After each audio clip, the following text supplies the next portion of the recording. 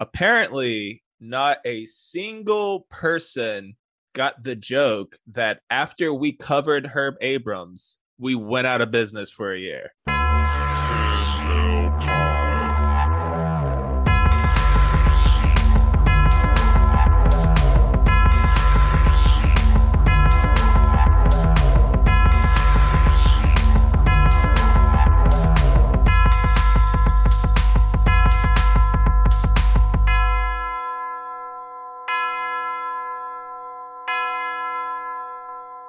Is this where we reveal that you're this meta super artist? We're going to do Herb Abrams and then disappear forever. Like, it was all a long con of like, we have to do it enough. We can't just do it like for 6 months. No. We have to like do this for like 3 years and then just disappear. Admit it, Nicholas. I wish I was comedically brilliant enough to plan this, but I'm sure we'll talk about it at some point, but it was not planned. Okay. Maybe we'll talk about it, or maybe we'll just sweep it under the rug, like every problems that wrestlers ever have. And boy, do we have a lot of them to talk about today. They're going to be unfurled for the world. Well, back up in your ass with the resurrection, Tim Bell Pod. It's the song from Office Space. I'm Nick Alexander, and I throw up the referee X every time I drop my phone. I am, of course, joined by natural-born camper, the Man Scout Jake Manning. You need to write these down, and by this time this is released, I would have already announced that I have a Pro Wrestling Tees store. So nice. Plug right at the top for that. I'm gonna and you're probably gonna see every time Nicholas has a different intro, I'll probably have a different shirt, because now that I know how to create designs and upload them, it's super easy now. And I just upload stuff and it turns into a shirt and money goes into my account. So it's great. I don't know why I was so resistant to it. And we are joined by a surprise third man, just like Hulk Hogan at Bash at the Beach. 6'4", 250 pounds of twisted steel and sex appeal, Tyler Wood. Oh, who's this guy with anyway? Hey, thank you guys for having me. Thank you for dropping a leg and giving the thumbs up, looking at us like you're lost, like, hey, I'm the third man, right? Hey, anytime, brother, anytime. He's in that, brother, okay? And especially that R gets a little bit harder every time. So I am losing my hair, so I'm on my way. Today, it is all about New Us, New Jack. We are covering one of the most violent badasses to ever walk the face of the earth, much less be a pro wrestler, Mr. Jerome Young. When I think of New Jack, it's weird, because I've had a lot of really good interactions with New Jack, but leading up until those nice times, I've been terrified that they could go south. And at times, it's going really well, and then it immediately turns really awkward. Then it would go back to okay. So that whole feeling that I get when things are happening really good in my life, and then all of a sudden something bad's going to come, like that feeling, my interactions with New Jack reinforce that negative behavior, and then I get betrayed about myself, so he just contributes to more of my therapy. So. And Tyler, as a newer wrestling fan, born in 2019, Yep. What are your thoughts on New Jack? So I started watching in 2003, and I didn't really know a lot about New Jack. And I'll get into a little bit more of this later. The majority of my New Jack knowledge came from his shoot fights. Not like MMA, but the ones where he would shoot on people in the ring as a fat little teenager watching those. And New Jack scared the shit out of me.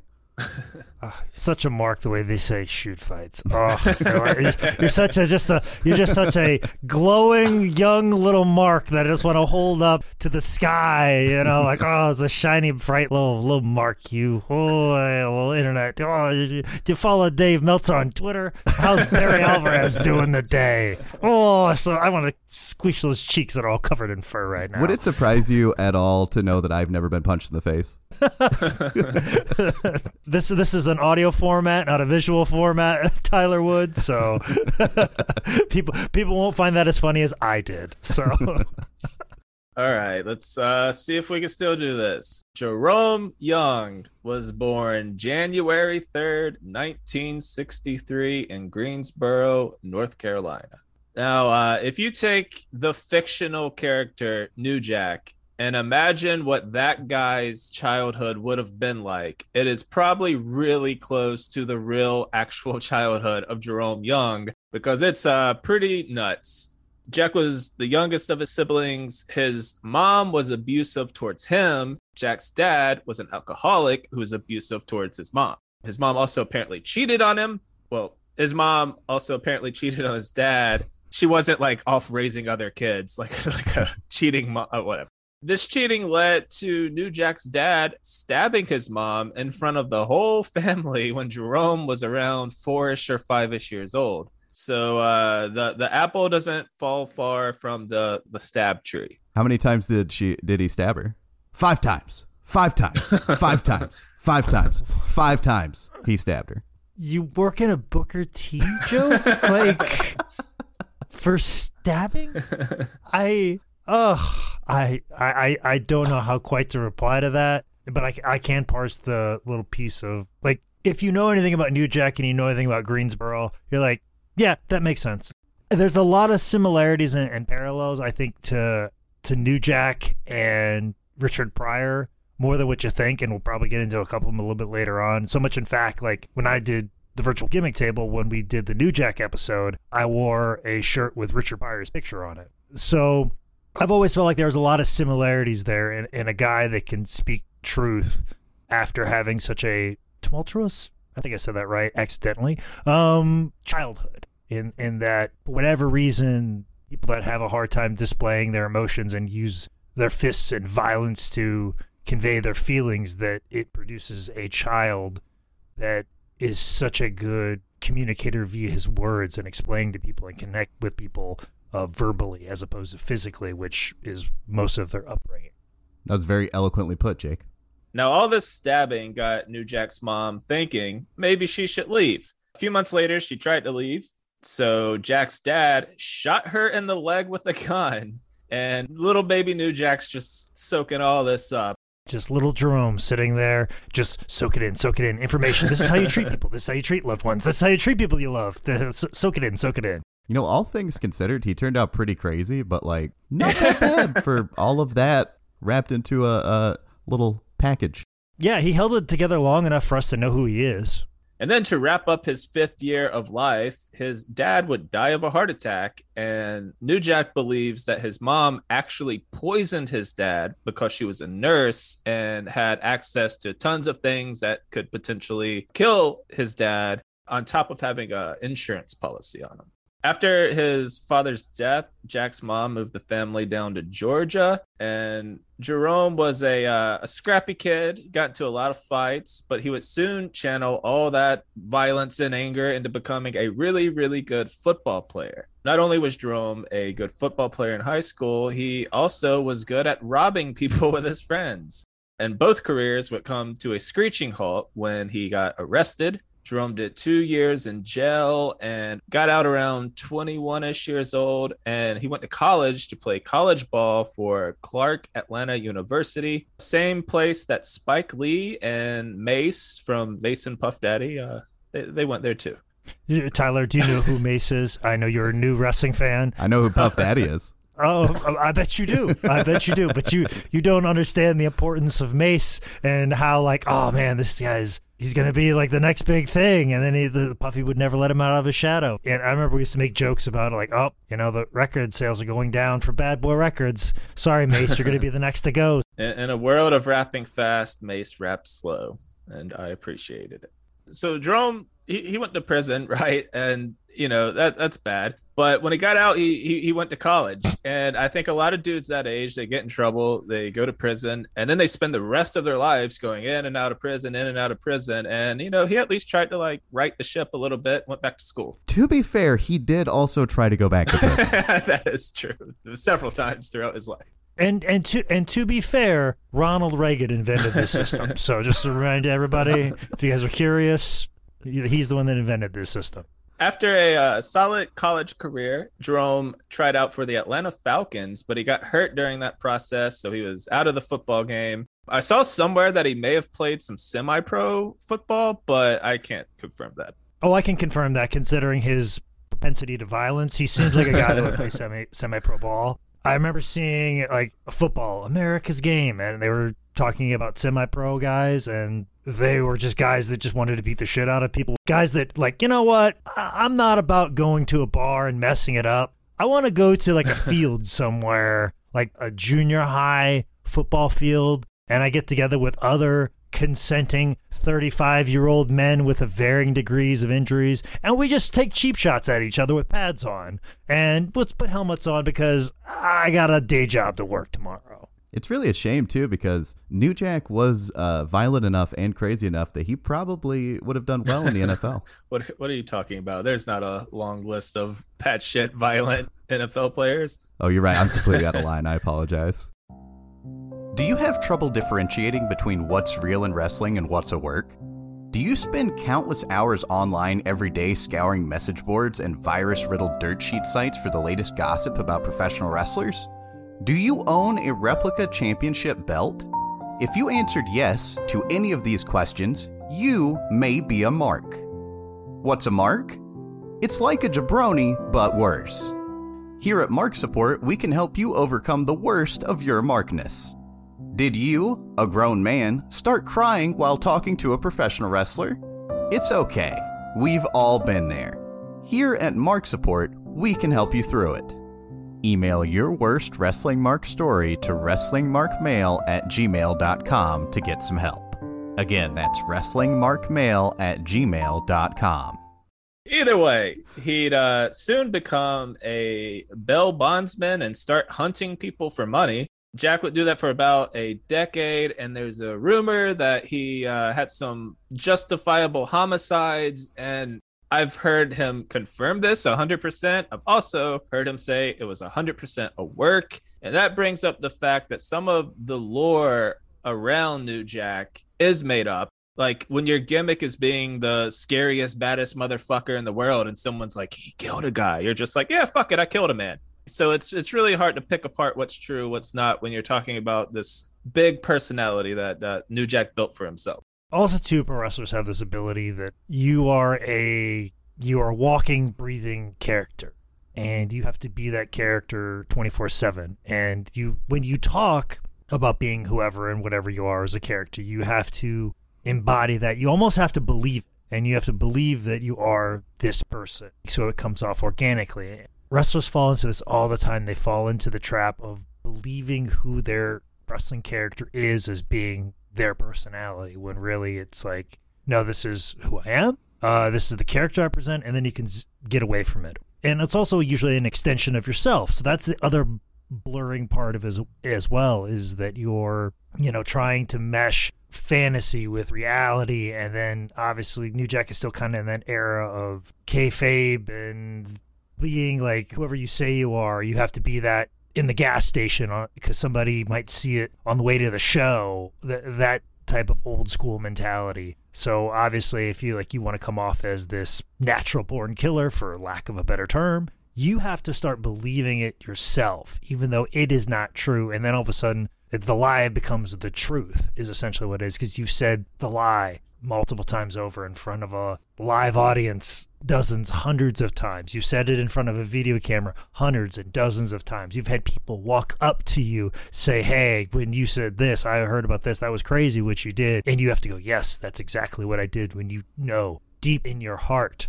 that it's not. But then you've told the lie so many times it becomes truth and it becomes fact. It's a good point, but I also feel like it's a bit of a far jump to be from like I'm a bad motherfucker, I'm legit, to stabbing a guy in Florida 20 years later. Which we don't want to jump ahead, but like, could he have worked himself that much into the character that he pulled that? You think? I mean, you see Ric Flair like, hey, I'm who I am and then what he's become, and that's all I can legally say right now because I've had lawsuits threatened against me by that man. So he is the dirtiest player of the game, and I can say that he has evolved into the dirtiest player in the game of life. So eventually someone came by and informed Jerome that after being a football player and then a bail bondsman, the last stage of his Pokemon evolution would be to get into pro wrestling. In his late 20s, he would start training and eventually meet Ray Candy, who really gave him the push into the business. Ray Candy, it's a name that gets batted about a lot, but like Ray Candy was a tremendous wrestler and actually main evented in Memphis for a short period of time. And I remember he took over a talk show in Memphis that was actually Jerry the King Lawler's. and Ray Candy was the host of it. Because Memphis was such a big deal and Jerry Lawler was such a big deal there, he had the Jerry Lawler Show, which was a late-night talk show on local Memphis TV. And they were doing this angle where Ray Candy took out Jerry the King Lawler, and because he took him out, he took over his show. And I'll tell you what, Ray Candy was fantastic, because all he did was just talk shit about Jerry Lawler for an hour and a half. Like, he brought guests on that just made fun of him. Everything was about, like, he would listen to somebody's story, and he'd be like, yeah, that's real good.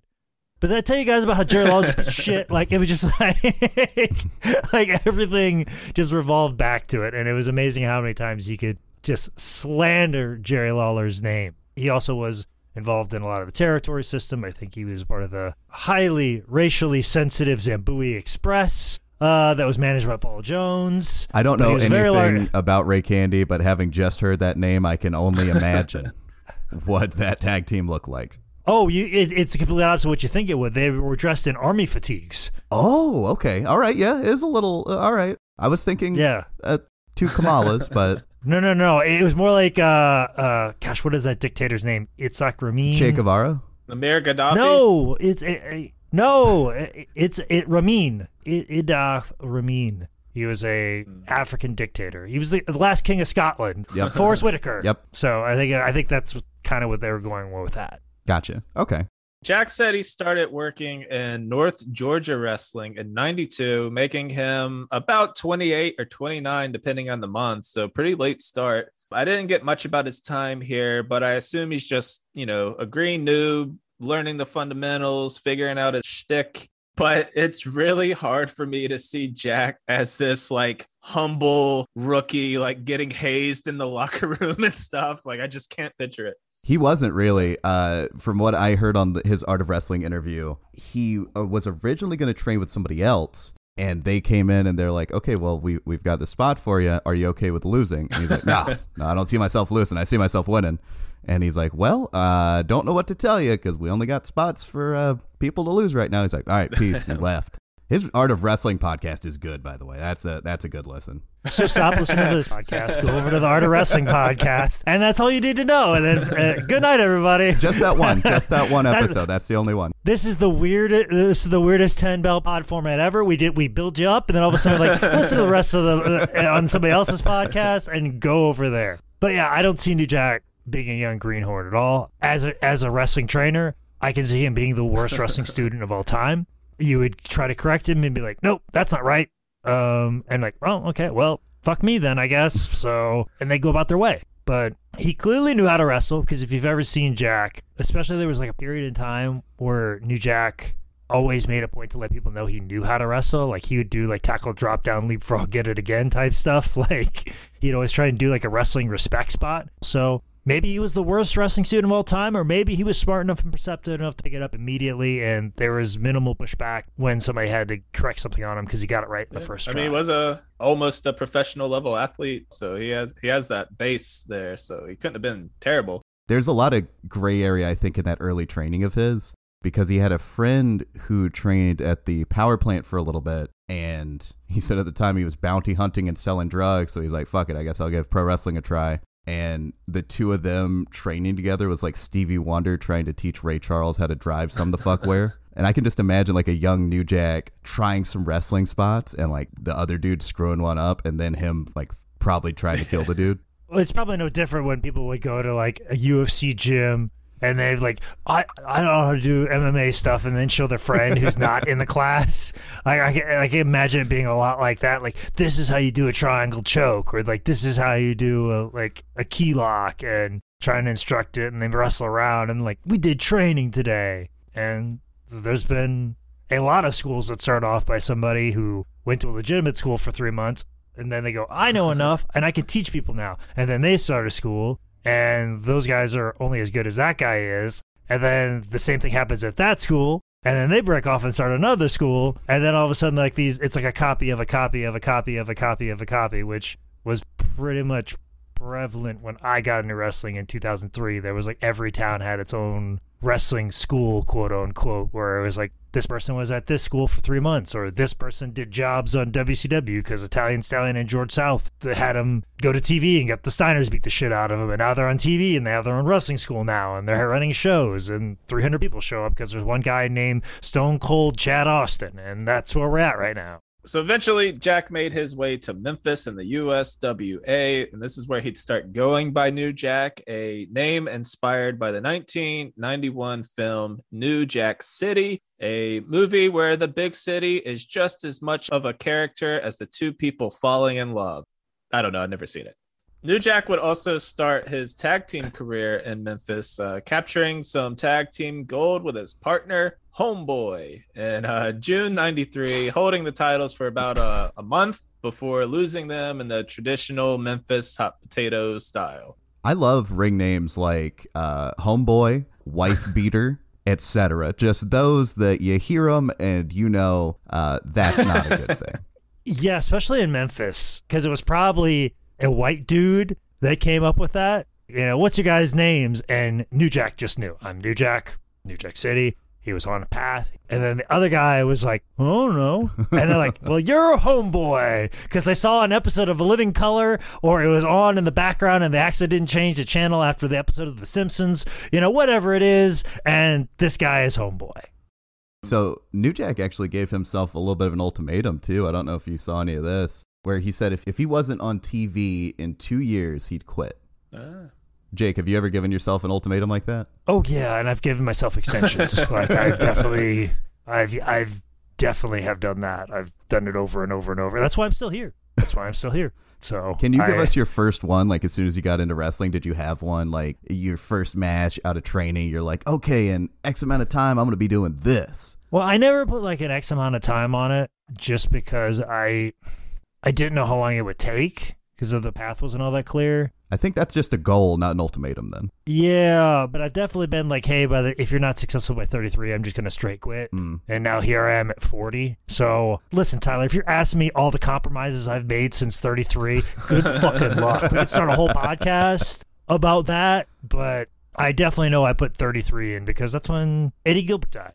I was like, if I can't make it big when I'm 33, then I deserve to die.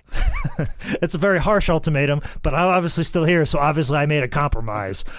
Good all the compromise in between. Good on you not comparing yourself to Jesus dying at 33. It's Eddie Gilbert, not Jesus. Same thing. Just another patron saint, if you will.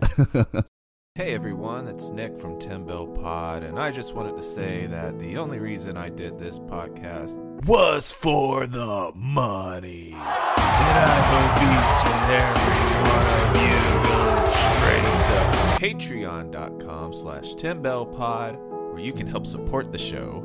There you'll find shirts with our new logo, a bonus content tier, and you can even just support the show for as little as $1. And of course, that's assuming you stupid hicks from insert hometown can't afford $1. Think your favorite sports team sucks. And if you got a problem with it, you can find me at patreon.com/10bellpod. Jack would soon leave USWA to go to Smoky Mountain Wrestling, pairing up with WCW and WWF enhancement talent Mustafa Saeed to form the Gangstas. And this is where shit starts taking off for our boy Newsome Jackson. So Smoky Mountain was kind of like pro wrestling in the middle of a Trump rally. And the owner, booker, manager, tennis coach, Jim Cornette, wanted the Gangstas to be a tag team racist against white people. And after New Jack explained that while he could be prejudiced against white people, racism involves an unequal distribution of power on the basis of race, which is deeply rooted in American politics, economic zoning, criminal justice, all the way to something like beauty standards and representation on TV. He then told Cornette that he gets the gist of what he means, and yes, he will piss off some honkies.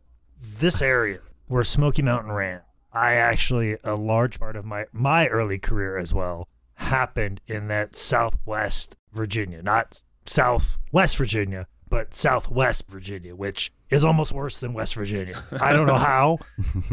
That part of the Commonwealth there's nothing wealthy or common fucking about that place. It was a lot of like old towns like Hayside, Virginia, Grundy, Virginia. They were old Smoky Mountain towns, and this promoter ran a lot of them.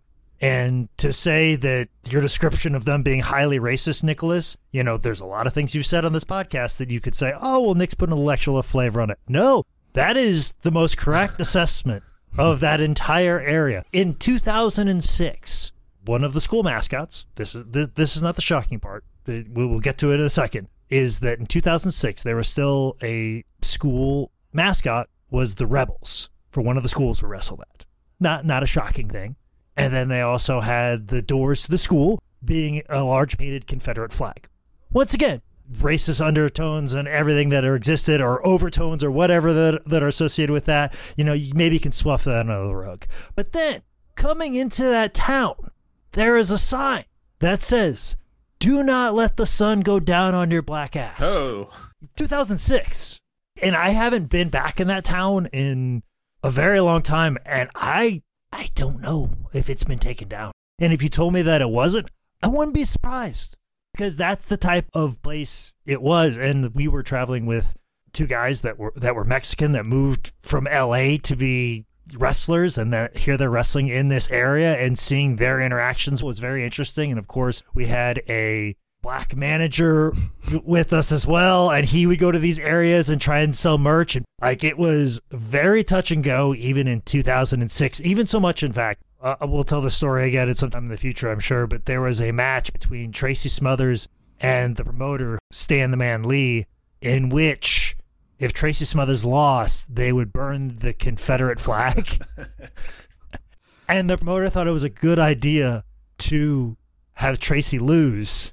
So not only are they burning the Confederate flag, which is a symbol of their school, the Rebels, also, too, is a symbol of everything they obviously believe in, judging by everything and how they've acted. And it got very tense very soon. And if some of the baby faces didn't assess the situation and be like, I think we need to save the promoter because he's got to pay us at the end of the night, and make a big save for the Confederate flag in 2006. They had to make a big save, but we did it for money. So I feel like the American way is still intact because we did it for money because it was a capitalist society. But those are the type of areas, and that's how they were in 2006. Jack was there 14, 15 years earlier. So do you think it got better, or whether it got progressively worse in 2006? Or do you think it was like way worse back then? You decide.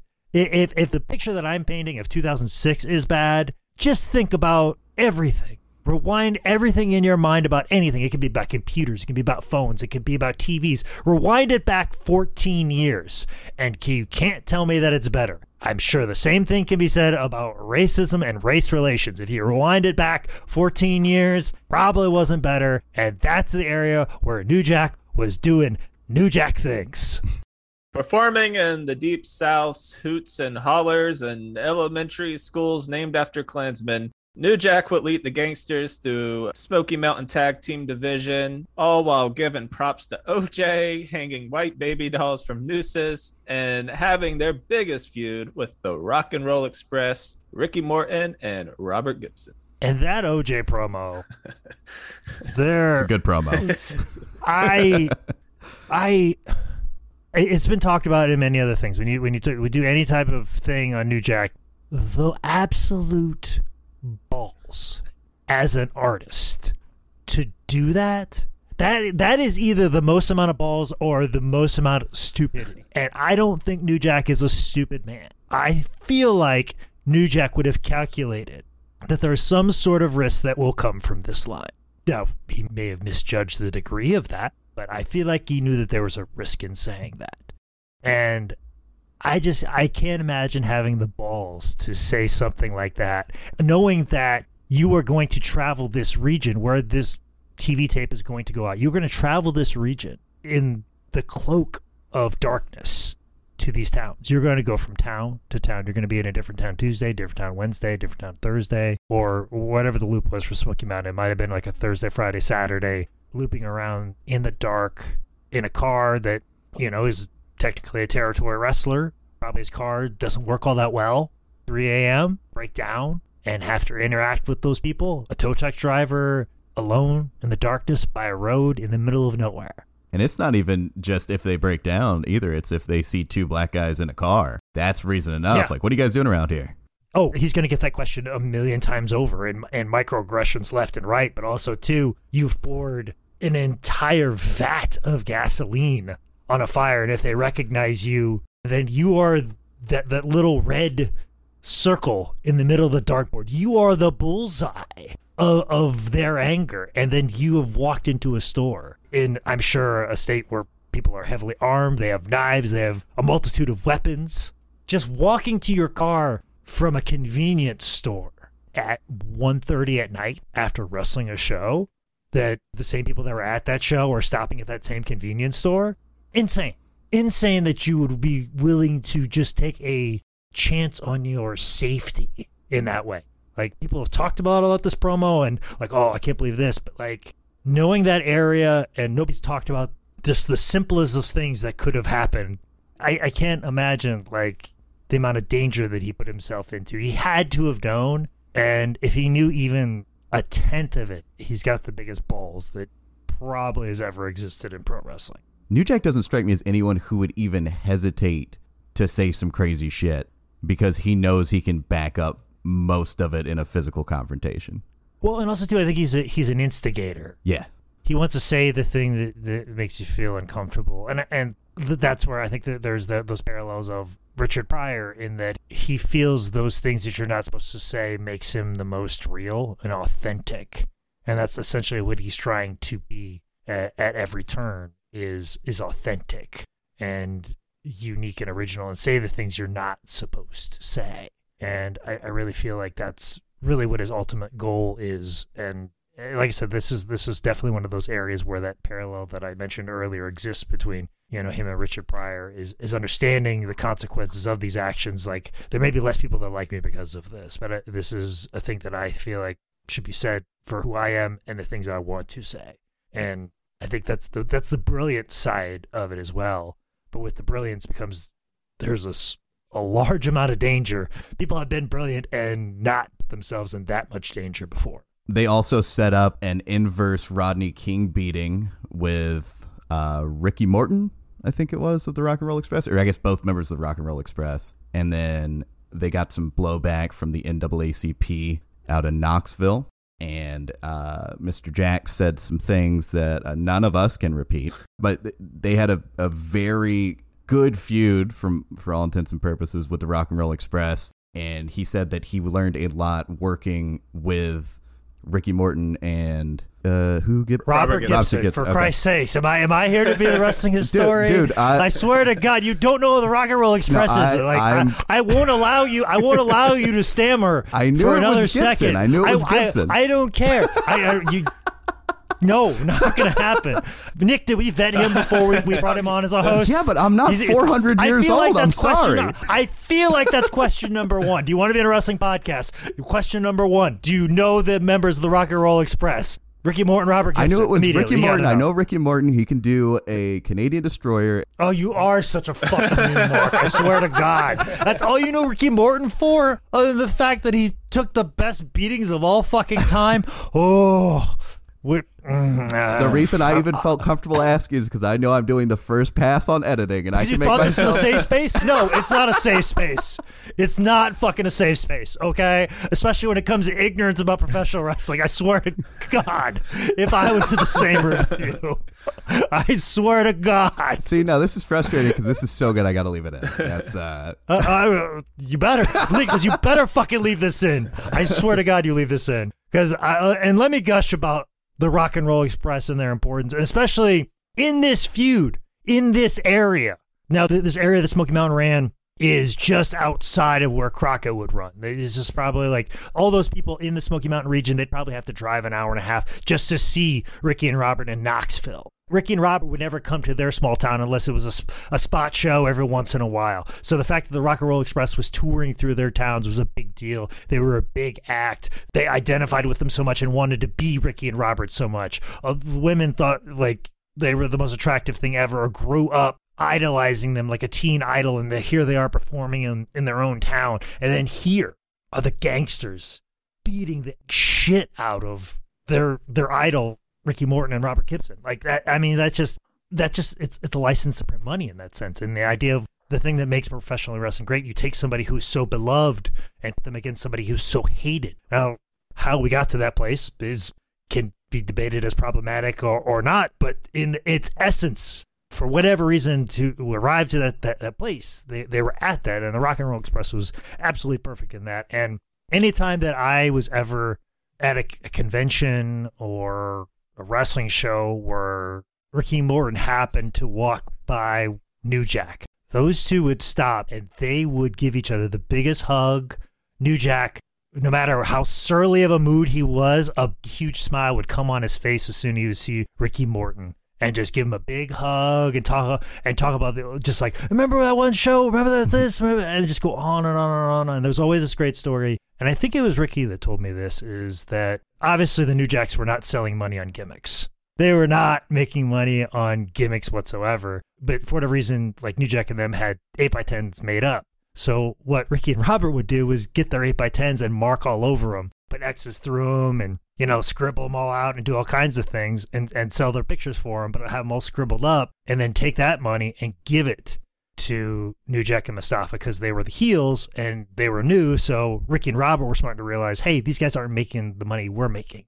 Let's help give them a little bit of our merch money. And New Jack, I think, even backed that story up and said that was the thing that helped us eat every night, is that Ricky Morton stopped everything to, give me a little bit of his merch money and ensure that I was taken care of through this loop. And Ricky being a smart, like, hey, these guys are working for us.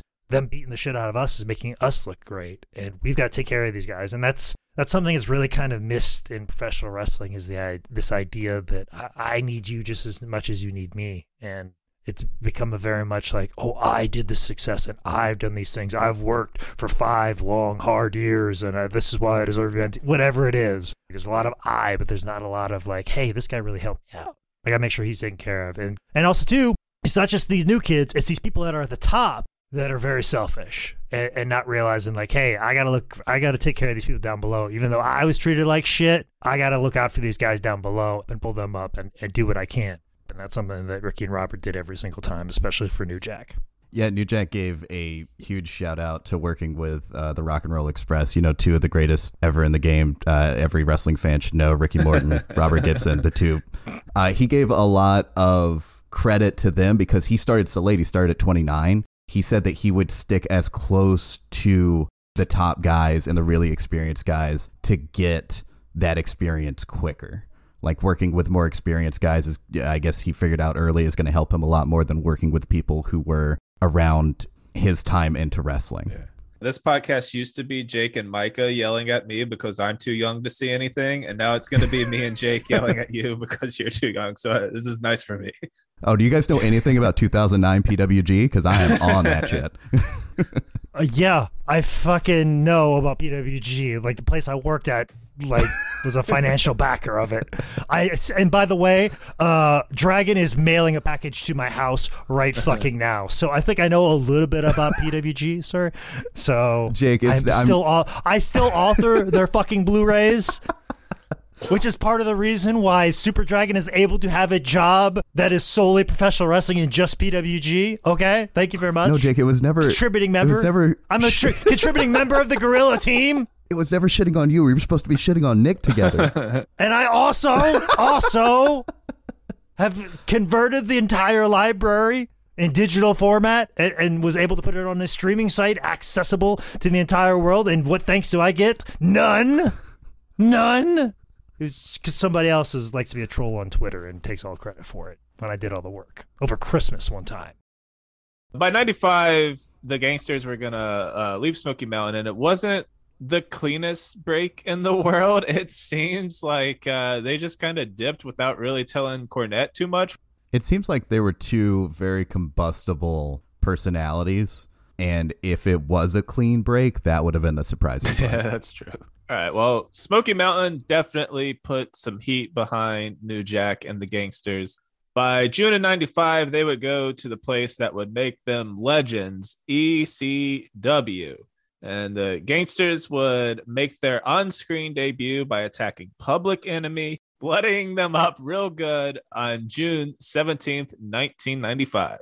And what a team to start with. That's like coming in at the top. Public Enemy at 95 was as hot of an act as there could be. You still hear it today from ECW originals in that the ECW arena is it's the motherfucking house that Public Enemy built. Like, they were so over, such a great act. And to come in at 95 and attack the Public Enemy, they always say debut them right at the top. That's exactly what they did. 95 is such an interesting year in pro wrestling because you can go to WCW and see 8 dudes still trying to be 80s hair metal band members. You can go to WWF and see 2 hillbillies wrestle 2 cowboys.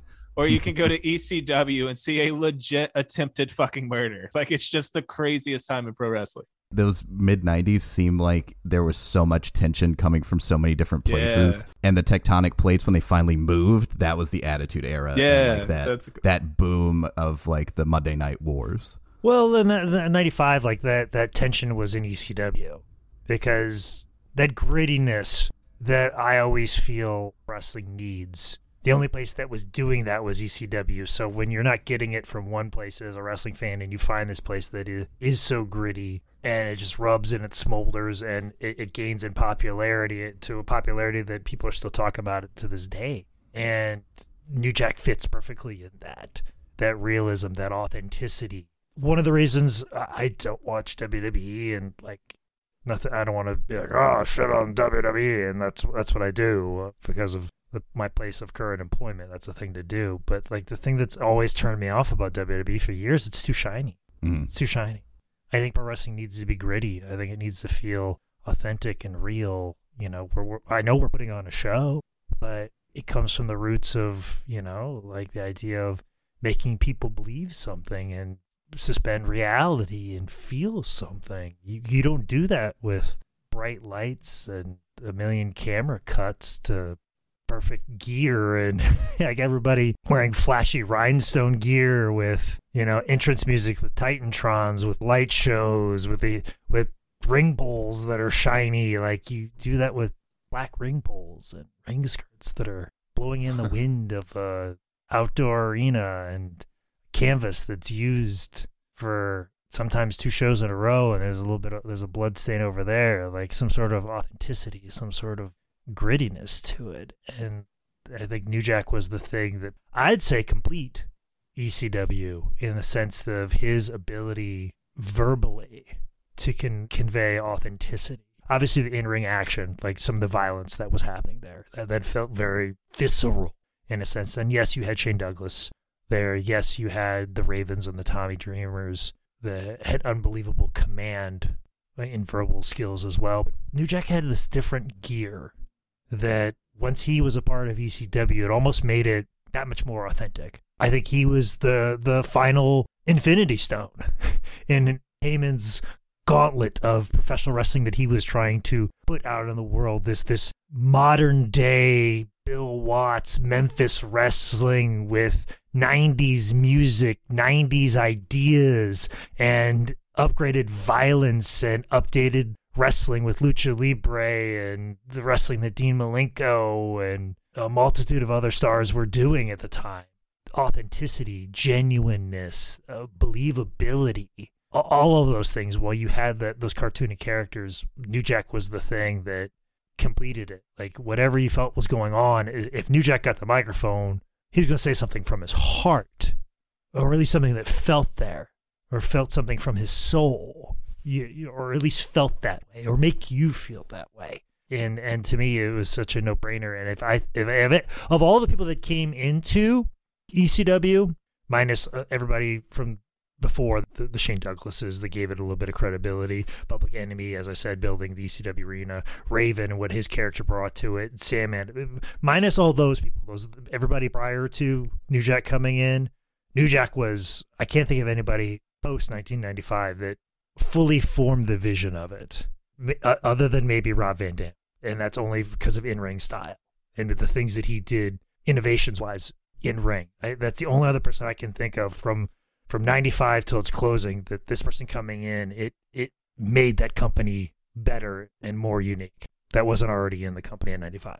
The Gangsters made their official in-ring debut at 95's Hardcore Heaven, taking on Public Enemy already in the main event.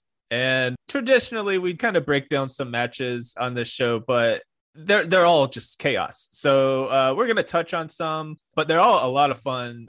The Gangsters are going to lose their first official match as Public Enemy hit Mustafa in the back of the head with like a sconce or something. I don't know what it was, but they KO him and get the pin. Like I said, it's going to be hard to sit here and do play-by-play, but something I do want to talk about is the environment that the Gangsters created with the Natural Born Killers blasting in the background, the weapons, the absurd violence. Like, what was it like to watch New Jack in his heyday? Well, a lot of people talk about the stage dives, like him jumping. Like we can talk about all the weapons and the music, and that's all important. But I mean, people want to talk about wrestling being fake. A lot of times, like, oh, is it real and it's fake? You see New Jack fall from the sky. The old JR line, like, you can't fake falling from a ladder. You can't fake falling 12 feet in the sky, like onto some tables. You can't fake that. It's real. It's authentic. And if he can cut a promo and say that as opposed to like just do it and there's no feeling towards that, but the fact that you actually feel something about this person and he's doing that, I mean, just makes it that much more authentic. I think it's the stage dives is the thing. And they had some amazing cameramen in ECW, amazing cameramen, and they had the flexibility to get the shots that they needed. And just some of those shots where they would come from a low angle and seeing New Jack just fall from the sky and land right at the cameraman's feet. It just is such iconic images. And you wonder what makes somebody want to do that? What makes somebody want to jump off like a 15-foot balcony? Is it the drive to be a star one day? Is it the drive to be a millionaire? No, he was coked off his fucking ass the entire time he was in ECW. Oh, so was probably most of the locker room, and you had to be like you have to take your drug. You have to take a drug of choice. I mean, that was the time. Like, what is your drug of choice? Is it pills? Is it cocaine? Is it weed? Is it alcohol? I mean, in some cases, it's women. Like, what is the thing that drives you to continue to have that high? What is that thing that continues to make you push through the really shitty times, the lonely times, those times? You have to have some sort of vice. You have to have some sort of totem that is yours and gets you through. And the thing that got him through, as New Jack would say, is cocaine. I'm on a little drug that's called love, guys. So I have no follow-up for that. No. So the Gangsters would continue working Public Enemy, having a proper feud, including steel cage matches, stretcher matches, street fights into 1996. The feud ended in a street fight at House Party with Public Enemy winning, and then they left ECW to go to WCW, so that was the end of the feud. Through 96, the Gangsters would start making a case for the tag team titles as they feuded with the Headhunters, the Eliminators. They'd received some title shots, never quite getting over the hump. At Fight the Power, the Samoan Gangster Party made their ECW debut, attacking the Gangsters, and they get a little feud going. That would lead to the Samoan Gangster Party, the Gangsters, the Eliminators, and the Bruise Brothers, all in a four-way match at 96's The Doctor Is In, which the Gangsters won to win their first ever tag team title. And here they get like a straight baby face pop, like 2011 John Cena. I was shocked that the ECW fans like marked out that way. It was like so pure.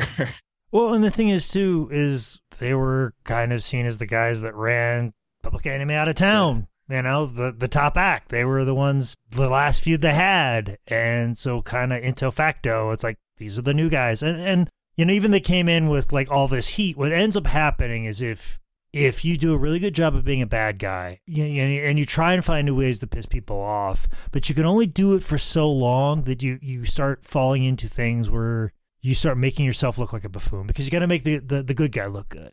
You know, you can't just be straight heat all the time. There has to be a situation where you got to look like a clown a little bit. And this is why I hate people like, well, I can't look stupid. Well, you're supposed to.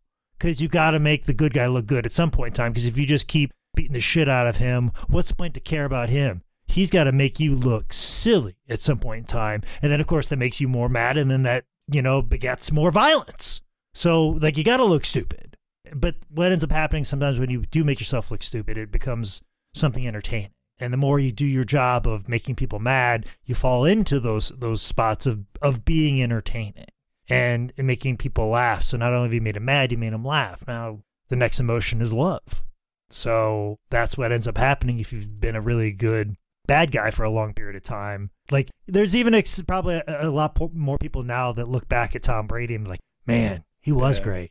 No matter if you hated him the entire time, there's that sense of like, man, nobody ever done that before. Holy shit. Like, it's fucking great. And that's how it happens when you're a wrestling bad guy. There gets to be a point where people just kind of like, man, that guy was good. And it happened with New Jack and Mustafa.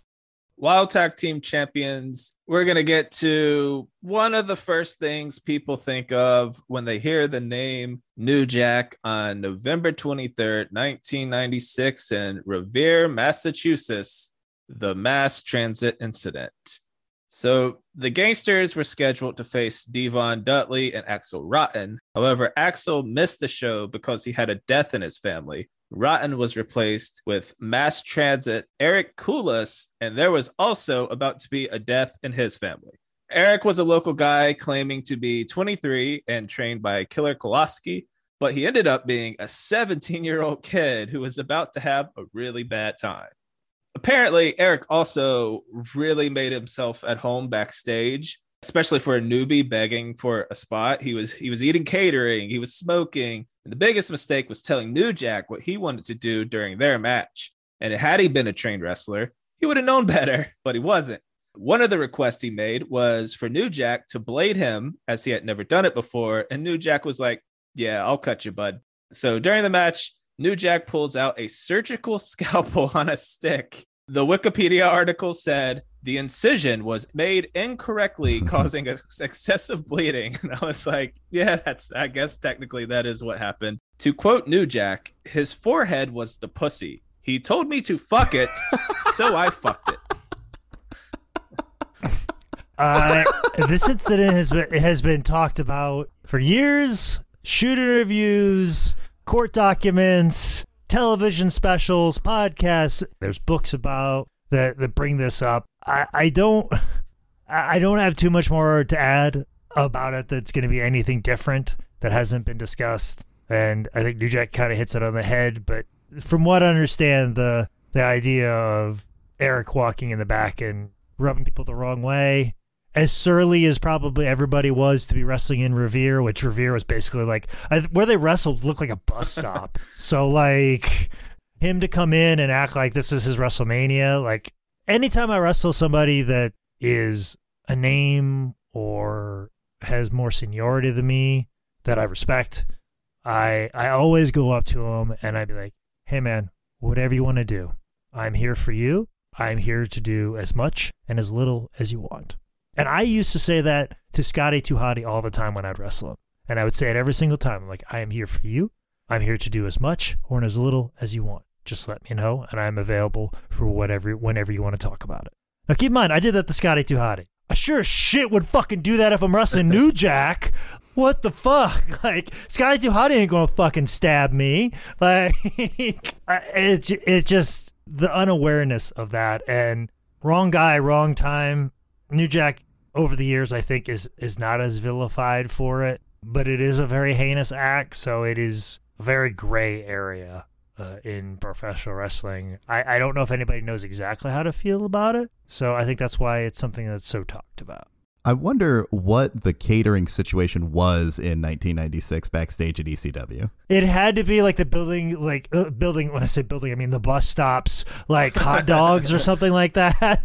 And that had... Dude, somebody broke into the vending machine. Yeah. There, and that's it. They just... Or like it was some deal that probably Tommy Dreamer would have worked out. Like, hey, since you got a concession stand and for an extra $100, can you just like make some extra food for the boys? Like, or Paulie's like, no, fuck them. That's an extra $100 out of my pocket. Like, I feel like that's would have been the thing. I think the most disgusting thing that happened in that building that day was everyone speaking with a Boston accent. What are you doing? That's not a Boston accent. No, that's Italian. That's straight up a fucking Italian. What are you, in witness protection program or I've been something watching like a lot that? of Sopranos. That's the only one I can do. Well, why don't you watch The Town and come back and talk to me? Bobby, we're going to Revere. Yeah. Sandman's going to be there. Yeah, and Tommy's going to be there. Tommy's going to be there. Yeah, he fighting a raven. You're fighting a raven. Goddamn Stevie's going to jump in the ring with them short shorts. Oh, I want to use a gay slur on him so bad. I want to use a gay slur on that Stevie so bad. I'm going to yell it right in his face. Oh, he'll be like, go, Tommy. Go, Tommy. Fucking knock the shit out of him. Oh, Revere love you, Tommy Dreamer. We love you, Tommy. Yeah, I get why he got stabbed now. I understand. So in the end, mass transit severed 2 arteries, got 50 stitches. New Jack was charged with aggravated assault, but he was acquitted on the old wrestling isn't real defense. So good for him. This attempted murder, of course, made the Gangsters the hottest thing in ECW. But they would end up losing their tag team titles January 4th, 97 on an episode of Hardcore TV, having a reign of 139 days. Pretty solid. Gangsters continued to feud with the Eliminators, the Dudley Boys, over the title over the next several months. At 97 Heatwave, the Gangsters beat the Dudley Boys in a steel cage to get their second title ring. Soon after, Mustafa left ECW, causing them to not only vacate the titles, but it also broke up one of the hottest and most controversial tag teams ever. Not only did Mustafa leave, but so did Perry Saturn of the Eliminators. So partnerless New Jack and John Cronus, the leftover Eliminator, formed a tag team called the Gangsternators. And what do you think of the Gangsternators versus the Gangstas? It was definitely one of those situations that you had 2 of your best tag teams falling apart. And like, what do we do with these guys? Well, put them together, which worked out best for Cronus. This was kind of like the end of his run in ECW, and he had a lot of problems. I don't know a whole lot about him, but I can only imagine that, considering how talented he was, for him never to get a shot, there was a lot going on that made him not a good fit in a lot of locker rooms, because in the ring he was absolutely incredible for his size and his ability, just insanely talented. And that's what just brought a different dimension to what New Jack had, which was very much a brawling, blood and guts type style. And that was always the interesting thing about when the Gangsters would go against the Eliminators, is that mesh of styles, and now you have that in a tag team itself. Is a very interesting pairing. It worked out well for both of them. Obviously, like, New Jack had more legs after that because he can connect with people emotionally, where I don't think Cronus ever found that. But in the ring, unbelievable as a wrestler, the things he could do. And I don't think he gets talked about enough for some of his unbelievable offensive maneuvers and his mobility with his size.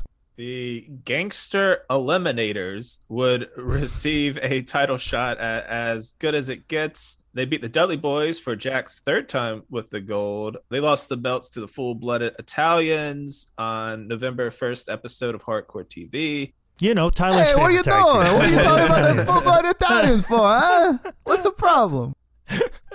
It continued to feud with the Dudleys, and this is where they pull in a little Spike Dudley, and you get some New Jack Spike Dudley tag team matches. That's fun.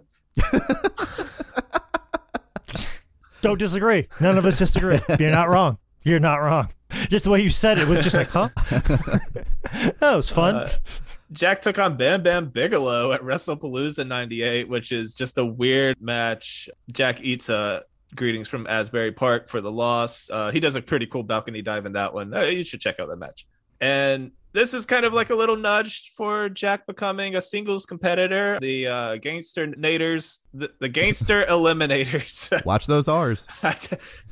They would kind of dissolve over time, and Jack would really get his little. He would get a push as a singles competitor. At Crossing the Line 99, Jack brought back Mustafa Saeed, but he swerve broed him and ended up beating him up with the Dudley brothers, getting those two into a little bit of a feud, which Jack won. He'd spend the next year just rolling along as a singles competitor, and then we get to a life-changing match for New Jack at Living Dangerously, March 12th, 2000, when Jack took on Vic Grimes Part 1. There's a big spot where they're supposed to fall off of a 15-foot scaffold, but Vic got cold feet. So Jack said, fuck it, and just took Vic down with him. They ended up missing the tables they were supposed to land on, which is bad thing number one. But then Vic Grimes, who is a massive human being, landed on Jack's head, fracturing his skull, resulting in permanent insomnia, brain damage, leaving Jack blind in his right eye, and just for fun, broke his leg. And this would put Jack out for 6 months. But Jack did, from that point forward, get a monthly check from insurance for his injuries. Oh shit! Did he have the Rick Rude contracts? What was it? Lloyd's of London. Yeah, there you go. I don't think Lloyd's of London. I feel like New Jack would have like filled out a quarter of the Lloyd's of London paperwork and be like, "Fuck that shit, bro. Give me my money."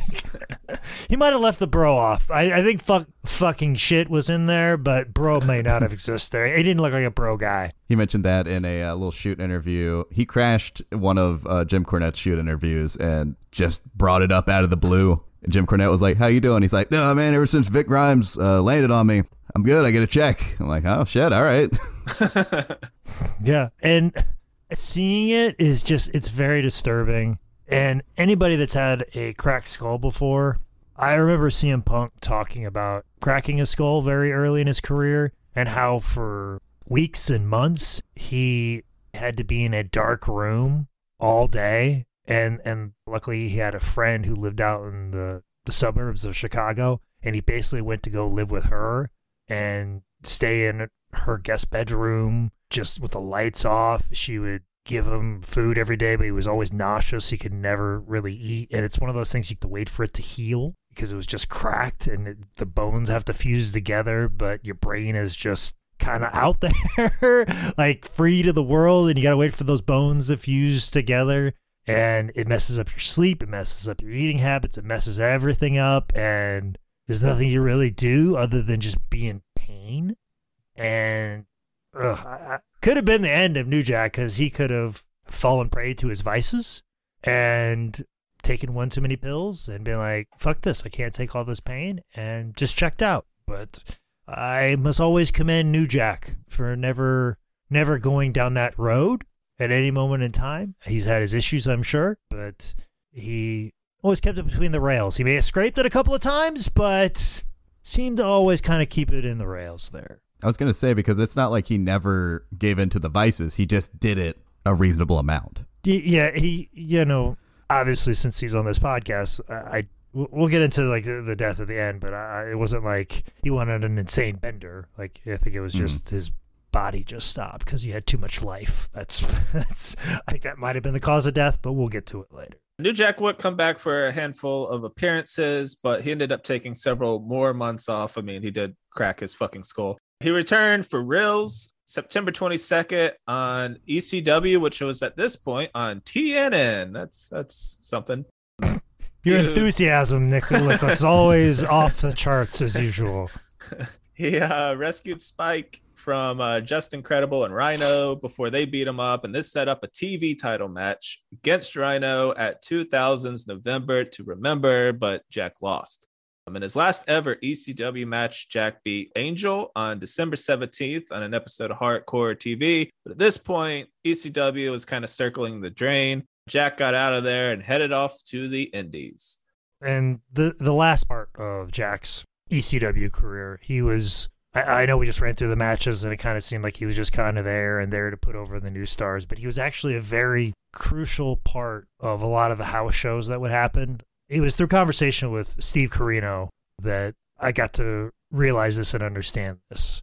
Kind of something that ECW perfected was kind of like the layout of like a really tight indie super show. Like if you're an indie promoter now and you want to know how to lay out your show so it's an experience the entire time, as opposed to we put 3 matches on, intermission, and then we put on 15 matches, then intermission, then 15 more matches, and just we got all the great wrestlers. But if you want to create your shows as an experience. Look back at those ECW fan cams, and one of the things they perfected is how to really end the show on a crescendo.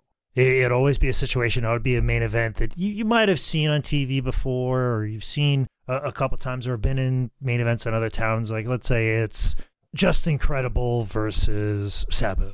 Then all of a sudden Lance Storm comes out.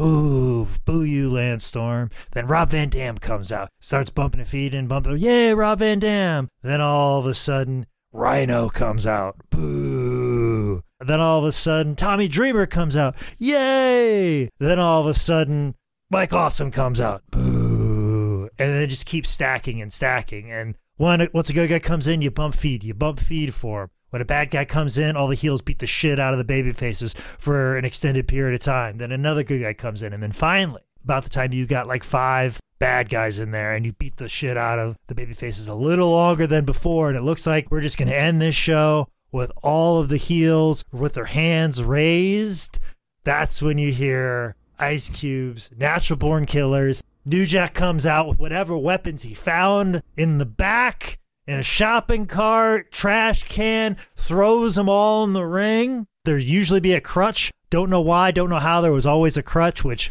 apparently was always the worst weapon, and you never wanted to get cut with a crutch, and it would usually be the second or third weapon he'd find.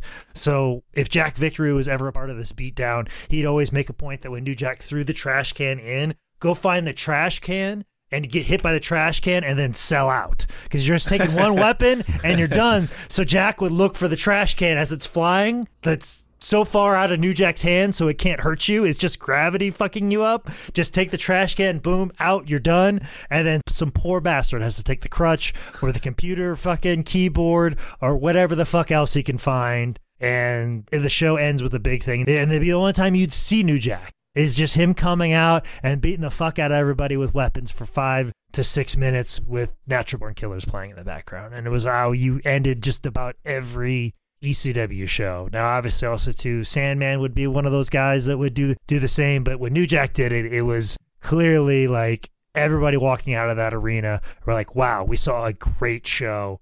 And they would always be like the last note of an ECW show. It'd always be fantastic. That crutch was the extent of ECW's healthcare plan.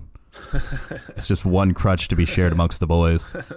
After leaving ECW, Jack would wrestle for XPW. He would wrestle for CZW. He competed in the Cage of Death 5, which I believe we talked about on Trent Acid. Not you, Tyler, because you weren't here, because you're a piece of shit. Yes, I know. Because he wasn't born yet when the Cage of Death happened. That's why. Was Robert Gibson in it? No, I'm glad he wasn't. Ricky Gibson was in it. His brother, though. Bet you didn't know that. Which you laugh. There was really a Ricky Gibson, and he taught Ricky and Robert just about everything that he knows, and that's why they're so great. But fuck you, you don't know that. You probably don't even know about Ken Lucas, one of the greatest baby faces of all time. Yeah, let me sit under the learning tree for a little bit, Jake. I'll learn so much. Well, this is just podcast 1, son. It's like when I teach wrestling. I know that whenever I teach a class, there's only 3 things you're going to pick out of it and remember it. So right now, I just want you to remember that the Rock and Roll Express consists of Ricky Morton and Robert I will Gibson. never fucking forget Robert Gibson's name ever again, Jake. And people talk shit about me being an asshole, but me being an asshole helps you fucking learn. That's how you learn stuff. You make mistakes, somebody yells at you, it stays in there. Do I hate you, Tyler? Yeah. Maybe. But regardless, I don't want to be like this, but I have to be like this to educate you. I don't want to feel like this. It harms me. My blood pressure shouldn't be this high on a Tuesday, but it is. And here we are, and you learn something. So the sacrifice is mine. It's good that you're getting upset about the right things, too. If you want to know what I get the most mad about, it's things like that. You should hear the conversations I walk into when people are like, "Oh, who's this?" I'm like, "You motherfucker, that is goddamn Austin Idol. You show him some fucking respect. He shaved Jerry Lawler's head. Fuck you." Then we get to February 2002 when XPW mistakenly booked another scaffold match between New Jack and Vic Grimes, and oh boy. In the days of LimeWire, when I would download a lot of old 2005 Raw entrance themes to jam out to with my no friends, I downloaded this, and I thought I had, gone through all the files and I found the lost footage of Owen Hart falling because that's what it was labeled as. Yeah, I think there's still a YouTube video titled that. That is just this clip. 18 months after Vic had almost killed Jack, it was time for Jack to almost kill him back. Toward the end of the match, Jack legitimately shocked Vic with a fucking taser before throwing him off the scaffold. There's a great quote where Vic told Jack, "I can't feel my legs," and Jack said, "Good, you don't need them," right before he tossed him off. Vic Grimes came about a foot from missing the ring entirely, which for sure would have killed him. He broke his fall on the top rope. He dislocated his ankle, amongst other injuries. Jack said that his intentions were to throw him so hard he would go headfirst into the turnbuckle and kill him as a little payback for, cracking his noggin open. Yeah, another thing that Dark Side of the Ring has presented to us is this story, and this story in full. Clearly, Vic Grimes took this match and because he felt sorry. I feel like Vic Grimes, nobody really spent time to discuss why Vic Grimes would take this match. I feel like he felt guilty, and he's like, all right, well, I fucked Jack up. I got to take this bump. They're offering me a lot of money. Hopefully this squashes everything.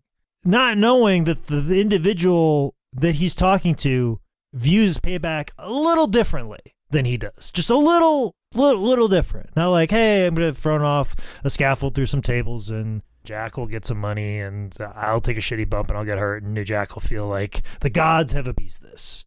No.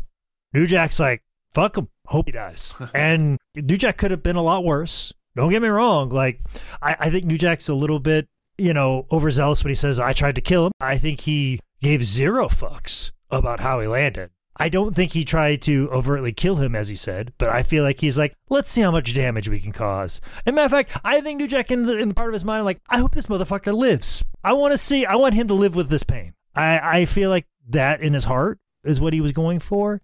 And then what happened was mere butt cheek away from it being extremely worse. Like the best thing that ever could have happened to Vic Grimes was hitting the top rope. And so you're saying if he wasn't this goddamn thick, he could have been killed. Oh, if it would have hit, because when he hit, it was like his back. If he'd have landed on the rope in his mid back, lower back, it would have caused the momentum for him to bounce off the top rope and then go out of the ring. But because it hit the upper and mid of his very large posterior, it bounced him back into the ring, into a pyramid of tables, which he was going at the base of, which then once he hit that, other tables fell on top of him. So not only did you fall and land on basically a steel cable, I'm surprised he didn't get cut in half like cheese, like a cheese cutter. I'm very surprised that didn't happen, because that's what should have happened. Because it is a steel cable that is tightened as tightly as possible, and then bounced into a pyramid of tables that were meant to break his fall, but in actuality, he hit the bottom of it and the tables fell on top of him and then buried him, which took the EMTs to then move away just to get to him. And luckily, he didn't hit even lower on his butt, and then it gave him little or no protection, and he landed directly on his head, and then his head explodes like a watermelon. Like, one way or the other, Vic Grimes is dead, and his head is exploding. That is the only outcome in the trajectory that he was following. That is the only positive trajectory where Vic Grimes lives. That is crazy. If I would have inconvenienced New Jack in any way, you would have never heard from me again, much less cracked his skull. I would have been one of Tyler's Boston Italians in witness protection for the rest of my life. If I would have got him a coffee with 2 sugars instead of 1, you would never hear Nick Alexander again. Jack, I'm sorry. I'm sorry, Jack. I'm sorry. Now he's Jack, Canadian. I got this envelope. I got an envelope. I got this envelope for you right here. $2,000-$3,000. Sorry. Goodbye. Never see you again. Next infamous match. In April of 2003, New Jack was in a hardcore match with longtime wrestler Gypsy Joe. And I guess Joe's gimmick was that he doesn't sell offense. So that, and he accidentally stiffed Jack in the nose with a headbutt, made New Jack angry, and you're not going to like New Jack when he's angry. Actually, Nicholas, I hate to correct you. I know you have an extensive amount of research. Actually, Gypsy Joe's gimmick at the time was he is an immobile old man and can't do anything properly. That was actually his gimmick at the time. This promoter is a scumbag for booking this match because I don't know what the fuck you were thinking. You knew who Gypsy Joe was. You knew who New Jack was. This was not going to turn out well for anybody. It was going to make people feel uncomfortable because it's a real goddamn fight. Excuse me, Jake? Are you saying that this man sold out this arena and it was not worth booking this match? Oh, dear gosh, no. The 30 people that saw this, I hope that scumbag promoter got all his money's worth out of the footage. I hope every documentary had to pay this man money for it because this guy was a scumbag and he was trying to do something and make money off this poor old man of Gypsy Joe, who is a very tough individual, don't get me wrong, clearly is a tough individual because he took an aluminum baseball bat to the head and just shrugged it off. Much like he shrugged off anybody's wrestling offense at the time. I actually saw Gypsy Joe a couple years after this. Yes, he was still upright and walking around and still wrestling. And Gypsy Joe's whole thing was, he's not going to sell all that much as an old man. He's not that mobile. He's not all quite there mentally also as well. He's just going to get in there, lock up with you, ring your arm a couple times, chop you in the chest. You put the boots to him a little bit, and then he grabs and puts you in a sleeper, and that's about it. That's what you do with Gypsy Joe. But this guy's like, nah, Gypsy Joe's a tough old man. I'm going to get another tough man in here in New Jack. I don't think Brett Lauderdale has enough need to create something that's such a spectacle. Like, I don't know if Brett Lauderdale would book Gypsy Joe and New Jack. I think even he would go, whoa, I don't want to touch that. And he's been like, fuck it. Let's send Alabama Doink in there with a bunch of people. Fuck it. These guys that are doing flips in Walmart, put them in there with trained wrestlers. Fuck it. And he's created a very successful GCW and created wonderful spectacles. And Joey Janela has perfected the art of the car wreck wrestling match. And I think even those guys would be like, you know what? Probably shouldn't do that. So that's probably in bad taste. But this scumbag in fucking Tennessee or wherever the fuck it is, fuck him. I don't care about wrestlers' safety. I don't give a fuck about Gypsy Joe. I know these guys are just going to take it for money. Fuck them because I'm a fucking scumbag. After beating the shit out of a 69-year-old with a bat, New Jack was also working in TNA during the year of 2003, and it seems like the highlight of this was him tag teaming with Shark Boy. I remember Shark Boy like posting pictures about it like shortly after Jack's death, and the wrestling world going, oh my god, why did we not watch Impact Wrestling or TNA during this time? This was so awesome. We missed the boat on this. Just seeing New Jack come out with the Shark Boy mask. Like, New Jack like understands like who he is, and he understands if he puts a little bit of levity to his situation that, hey, people will get a real good kick out of this, and this protects me from falling down several more times. Sure, let's go do it. Next infamous Jack match. In October 2004, New Jack was wrestling for Thunder Wrestling Federation and was scheduled to fight William Jason Lane in Jacksonville, Florida. During the match, Lane started hitting New Jack with some legit punches, and yep, don't want to do that. New Jack pulled out a knife and went all Stabby McPokerson on him, knifing him 9 times. A direct quote from New Jack. They said 14, but I counted 9 times. I watched the fucking tape. And can you please use his worker name, Nick? What the fuck was it? It's like something. Hunter Red. Hunter Red. I knew it was Red something. I thought it was Booger Red.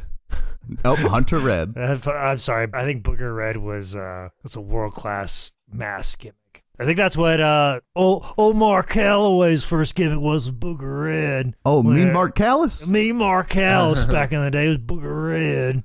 So that's how I was thinking of. Yeah, Hunter Red. Forgot about that. Nothing good ever happens in Jacksonville. That's what I'll say. I will stand on that. Nothing good has ever happened there. No good wrestling to see there whatsoever. None whatsoever. Unless it happens at Daly's Place next to TIAA's field where you have the soon-to-be Super Bowl champions Jacksonville Jaguars. Soon to be. Oh, that's the best joke so far. Yeah. Hey, old Dougie P. He's fearless. Fearlessly lead the Golden Locks Trevor Lawrence to the Super Bowl.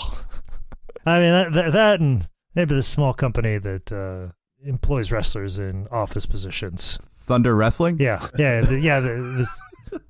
Yes. Yeah. Exactly. Thunder Wrestling. Jake, we don't want to. We don't want to be accused of being biased. Oh, I'll be biased all you want. I have a check. I have a check sitting right on my desk right here. I got a check. I know this is an audio format, but we're recording this on Zoom. I'm holding up a check right now. Why don't you have direct deposit? You're 400 years old? No. There was actually a sidebar. A little bit of an accounting issue that we're resolving, and I'd rather not discuss it right now. Okay. But I'll just say this: they treat me too well. So, okay. There's a discrepancy in my favor, and I love this company too much. I'm going to point that out to them. And the old monopoly. Yeah. It's like the opposite of Paul Heyman. Oh yeah. Definitely the opposite of Paul Heyman for sure. So they're a very good company. I want them to continue on being successful and continuing me having a place and a purpose in professional wrestling. Because we know that all good wrestling dies in Jacksonville. Look at Thunder Wrestling. I mean, so I love this promoter for one line that they interviewed him, and they said, whenever Jack was coming through Jacksonville, he'd always stay at my place. And, he's a real funny guy. He's a real nice guy too. Good cook. And I go, what does he cook? And he goes, spaghetti. And the way that he says it is amazing. I want to get a sound clip of that and put that in right there of just him saying spaghetti. Any examples of what are the things he would cook? Spaghetti. Oh, and I gotta tell you, I think about this every time. I make a good plate of spaghetti too. Oh. And ever since seeing that Dark Side of the Ring, I have always made my spaghetti. My girlfriend loves my spaghetti. She's always like, "Oh, please, can you make Jake spaghetti?" And sometimes when I get back off the road, like sometimes it's like a Thursday night thing, like we don't want to go out to eat or order Uber Eats. And she's like, "Can you make Jake spaghetti?" I'm like, "Of course. I love you to death, sweetheart. I'll make Jake spaghetti." But every time I sit down and I start eating my spaghetti, and I go, "This is good. I made it exactly the way I wanted to." The next thought that enters my mind after my thought of like how good that spaghetti is that I make, the next thought that I have is, I wonder if my spaghetti is better than New Jack's. Every time. And it is an every week occurrence. I always have to ask myself, is my spaghetti as good as New Jack's? Gosh, I would love to know that. I would love to be in a spaghetti cook-off with New Jack. I think that's the one thing that this world has missed. I have missed my opportunity to wrestle Brad Armstrong, and I have missed my opportunity to have a spaghetti cook-off against New Jack. I feel like I gotta know. It's going to be the thing that drives me crazy the rest of my life, because I make a good plate of spaghetti too, and I want to see where it stacks up next to New Jack. I want to see what he does. Like I'm working with some good Iowa meat too, so I know how to use garlic properly. I know how to use the olive oil. I'm saying this right to Nick Alexander, who's a professional chef in Hollywood, California, and he's rolling his eyes at me. You're also saying this to someone who is a full-blooded Italian. Oh! Hey, Boston, forget about it. So, unlike Mass Transit, Jack would get charged here for some felonies, but he got out of it. Hunter Red over there said that he'd drop all the charges if Jack would just take him out on the road, which Jack agreed to. And then after the charges were dropped, he dipped. He just ghosted him. That's some 4D chess. That was... I know. I don't feel bad for Hunter Red at all. He got worked. Following this, it's not only just a shit ton of indie dates, but he also got into stand-up comedy, which I'm going to just let this lead into some closing Jake Manning stories. Oh, and this is why we're doing this episode. It has to be because, a lot of times we do episodes with people that I've never had interactions with. But, when you get somebody like New Jack, who we've had a Dark Side of the Ring on, we've had numerous podcasts, numerous shoot interviews. Like, what else is there to discuss? What could we contribute to this education of New Jack? Well, ladies and gentlemen, you are listening to the sweet and soothing voice of a man who produced, directed, edited, and filmed New Jack's comedy special. Yes.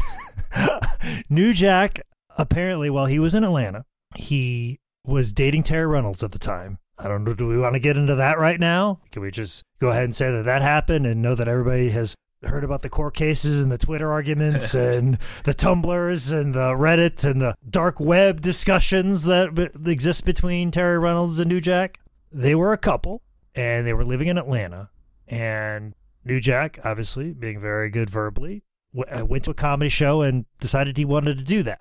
And from what I understand, the owner of the Punchline, or the booker of the Punchline, I'm not sure if that's the exact same person or not, but it's definitely a guy who I saw years later when I did the Punchline open mic when it moved. But New Jack was going to the old Punchline, the old famous Punchline where Jeff Foxworthy was like getting a start very early in Georgia. He would go there and do mics and started working his set. And then the owner of this comedy club, of course, loves money like any owner of a comedy club does, and saw somebody that could draw a crowd for him.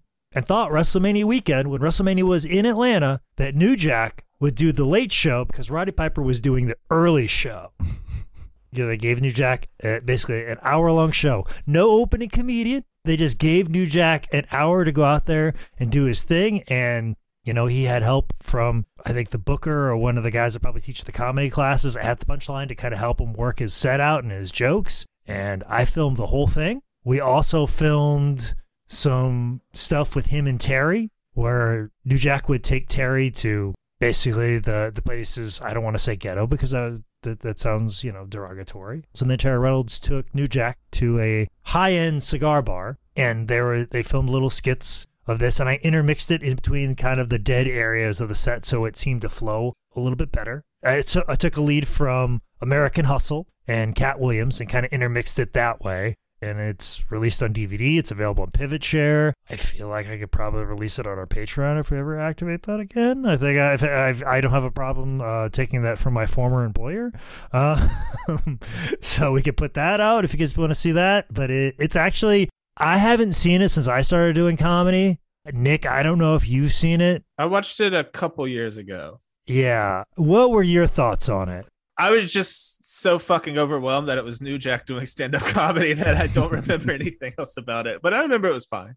Yeah, exactly. That's how I think it was fine. I think it was very hack material, but I think he understood like what stand-up comedy was, and I think this was his first attempt at something. Yeah. And I feel like if he would have stuck with it and maybe honed his craft, I have no doubt that he would have been a really good stand-up if he put the work in. Yeah, for sure. Yeah, I totally agree. I don't know. It's one of those things where like, you've been successful at something for so long, and like, do you really want to stow it over on something else? Yeah. Like, that's a conversation you kind of have to have. Like, well, I could go make a quick buck over here doing the thing I kind of did before and do appearances off of what I used to do, or do I just start all over again and work my way back up and dedicate the same amount of time as I just did with this other thing that I can go make a quick buck on? It's kind of one of those things where I definitely feel like if he would have put the work in, he would have been very fantastic. I think he understood what it was enough, but obviously he had to put his time, much like he had to put his time in wrestling. And it was very interesting to see him and his relationship with Terry. I have my opinions about that relationship, and I don't know if I would share them in public in such a way, but I can't be anything worse than what they said in depositions. So yeah, it was a very odd pairing, but seeing him try to do stand-up and do comedy, and I remember him being a part of some Daily Show bits, so I think it was there and it was in his mind and it was his thought process. I don't know if he was willing to put in the work necessary, and I think that's why you see him do that and then float back into doing wrestling appearances and doing wrestling things again, because he obviously recognized that it's a lot of hard work, and if that's what he did is recognize how much hard work it is, then I applaud him, and realizing like, hey, all this hard work isn't for me, as opposed to, you know what, I could book a room on a Tuesday night in a club and take a night away from a comic, or I could just not do this. So more hats off to him for that. But yeah, that's my experience. I highly recommend that people go check that out. But it was it's an interesting thing. As Nicholas says, it's seeing New Jack do stand-up it's fascinating. It's definitely unique, and it's very overwhelming to see.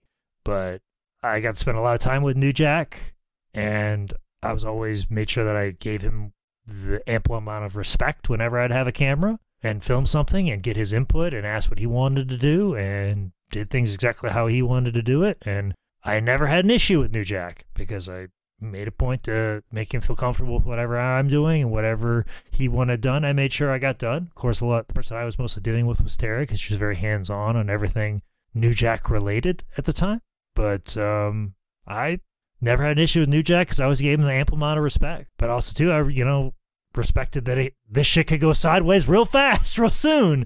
So I was always ready for that. And I think he sensed that and just gave me the same amount of respect. So never had an issue with him. And it was kind of a bummer when we actually did a virtual gimmick table with him.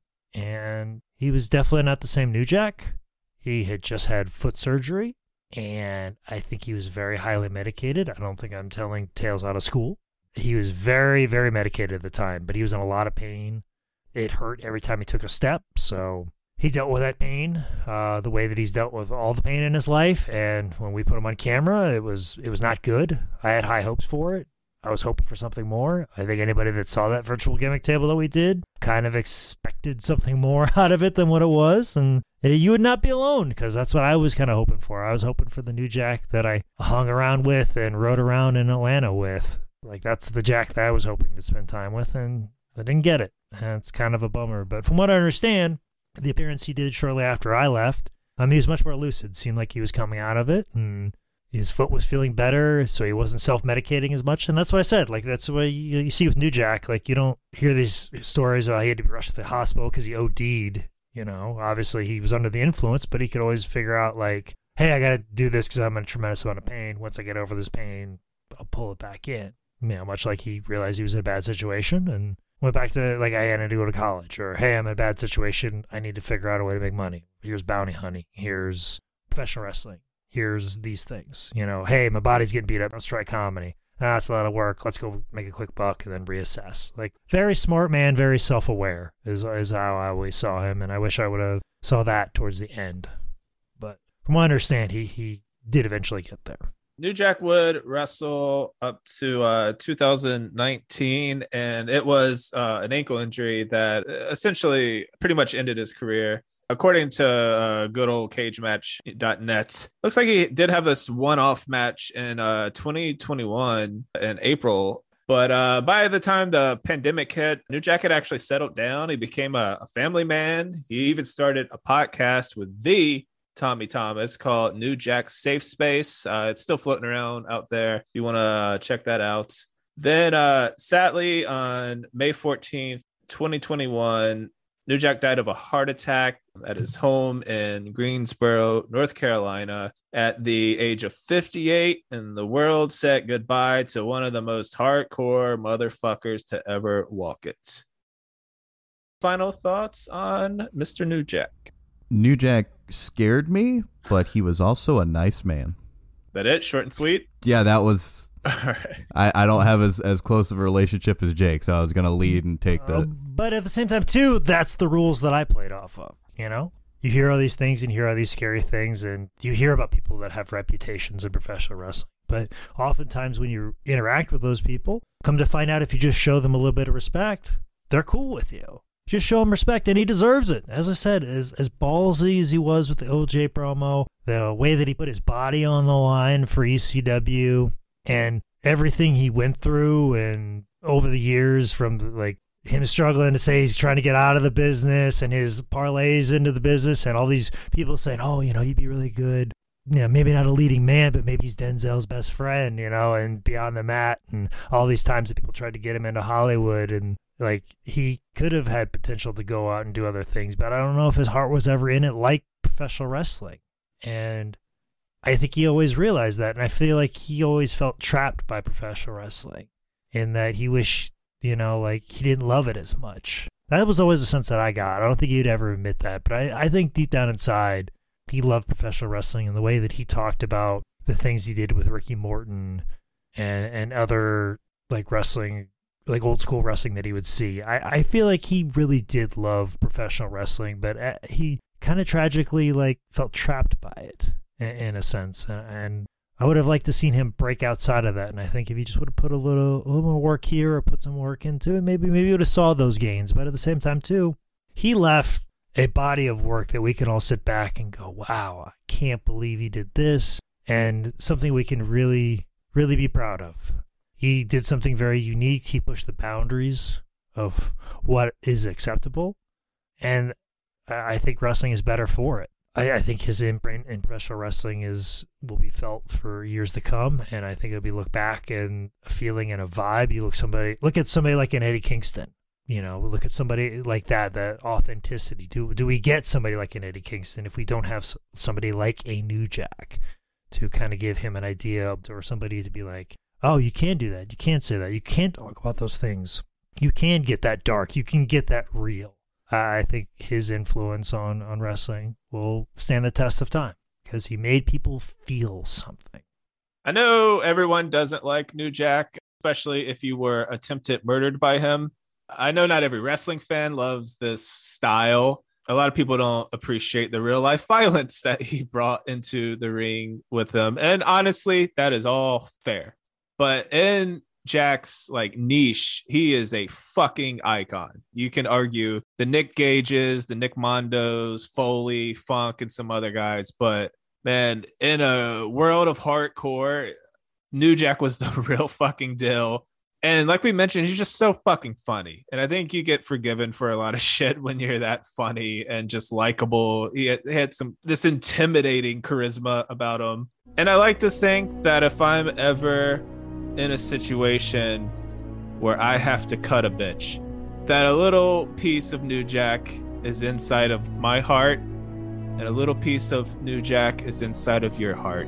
God bless New Jack, God bless Knives, and God bless America. All right. Holy shit. We did an episode of 10 Bell Pod. That's fun. By the time you are listening to this, well, I guess our social media never went away. You know where to find us at 10 Bell Pod everywhere, 10 Bell Pod on Facebook. The day after this, the Patreon should be up with a bonus episode. So yeah, I don't know. Thanks for listening. I'm sorry that we just disappeared for a year and 3 months, but that's a long story. I'm sure we'll get to it at some point. You guys got anything before we leave? I appreciate you guys having me on to be a part of this. It's been a lot of fun. If anybody listening doesn't like me as much as the first Aunt Viv, I'll have you know, I'll try to make it up to you. You'll be fine. You'll be okay. I just have to educate you slowly and aggressively, Tyler. You'll be fine. But as always, guys, follow me on social media. I may be taking breaks here and there, but one thing I won't take a break on is my new Pro Wrestling Tees store with art and slogans come up by the Grandmaster himself, Nick Alexander. Every time he says something cool, I will make it a t-shirt immediately. So if there's one particular you like, tweet at me at ManScoutManning or follow me on Instagram. But most importantly, give the Patreon and 10 Bell Pod. Nick does a tremendous amount of work, and he doesn't get enough of a thank you from me. He definitely doesn't get enough of a thank you from Tyler because he has no idea or comprehension whatsoever of the work that's put in by Nick or Ricky Morton and Robert Gibson. Knows nothing of that. But Nick works hard on all this and benefiting to the Patreon, following us on Instagram and Twitter, and liking the Facebook, and every time something comes out, hitting that share and retweet. I know it brightens up Nick's day. Since we've had this long hiatus, I will get updates from Nick like, hey, even without us doing it, this many people listened. Like, he still is very much connected to this podcast. So any success that comes from it, all the glory should go to him. And hopefully you can make him feel validated, wanted, and feel good about himself for doing something and doing all the hard work that he did. He's known about this for a month now, and he's like, I need another half an hour to make sure that the show is just right. So he puts in way too much work for me to just yell at Tyler this entire time. So please support the pod as much as possible. From the bottom of our hearts, it'll mean us tremendously. And leave reviews. It always helps. On Spotify, iTunes, or Apple Podcasts, or whatever it is now. So I appreciate that. And I also appreciate all you fuckers who never stopped DMing me, tweeting at us just constantly. I don't quite know how we're going to do this yet. We're thinking of 10 episode seasons. So don't freak out if we stop at 10 shows back, but we'll keep you guys informed. And until next show.